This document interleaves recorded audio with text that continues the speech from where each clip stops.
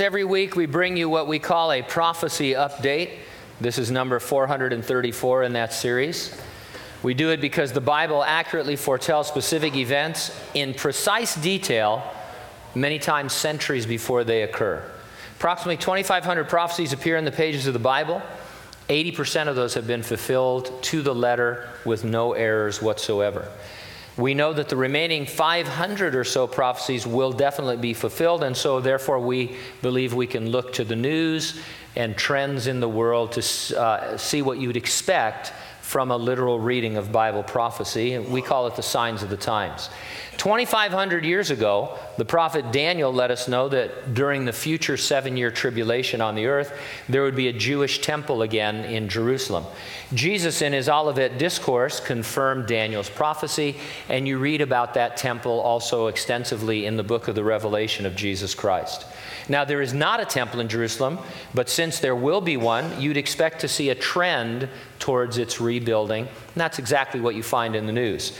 Recent temple news was reported in an article titled, "Priests Wanted for Third Temple." Let me read some excerpts from that article. It goes like this. An Israeli institute dedicated to building the third temple in Judaism's history is seeking males ritually pure enough to carry out Torah-based commandments that haven't been performed in nearly 2,000 years. Earlier this week, the Temple Institute announced a search for a select group of male Kohanim, members of the Jewish priestly class, qualified to perform animal sacrifices, including the slaying and burning of a red heifer. The Institute's leaders believe a third temple cannot be built until there are priests ritually pure enough to maintain it, hence the call for the reinstatement of the ritually pure Kohanim. Candidates must have been born in Israel and be able to prove their priestly lineage.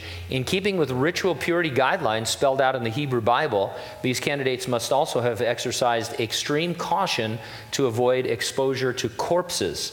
Kohanim born in hospitals or who have visited hospitals or cemeteries will almost certainly be ineligible, said Rabbi Chaim Rickman, international director of the Temple Institute. All Jewish males who are descended from Aaron are obligated to serve in the temple once it's built, Rickman said. Another news source put it this way. They said the Temple Institute has initiated the second stage towards building the temple, compiling a list of Jewish priests who will be eligible to prepare the red heifer and serve in the temple. Once the Temple Institute has compiled a list of candidates with verified eligibility, it will begin to train them in the complex preparing of the ashes of the red heifer. The training will take place at the Nazir Haggadah, an institution established 3 years ago to educate priests in the details of temple service. This is a huge jump for the Temple Institute and a huge leap for the Jewish people. For the first time in 2,000 years, after miraculously returning to the land of Israel, we are beginning the process of reinstating the biblical purity of the Jewish priesthood, Rabbi Chaim Rickman said. Now, from reading the Bible's unfulfilled prophecies, you'd expect there would be efforts underway to rebuild the temple and to establish its various rituals. When you look at the news, you see exactly what you would expect. You know what else we expect? That the church will not be going through the tribulation. We will not be on the earth at all for any part of this future 7-year tribulation. Jesus promised us that he would come and resurrect and rapture the church prior to that great and terrible day of the Lord. And so that's why every week I can ask you this same question. Are you ready for the rapture? If not, get ready, stay ready, and keep looking up, because ready or not, Jesus is coming.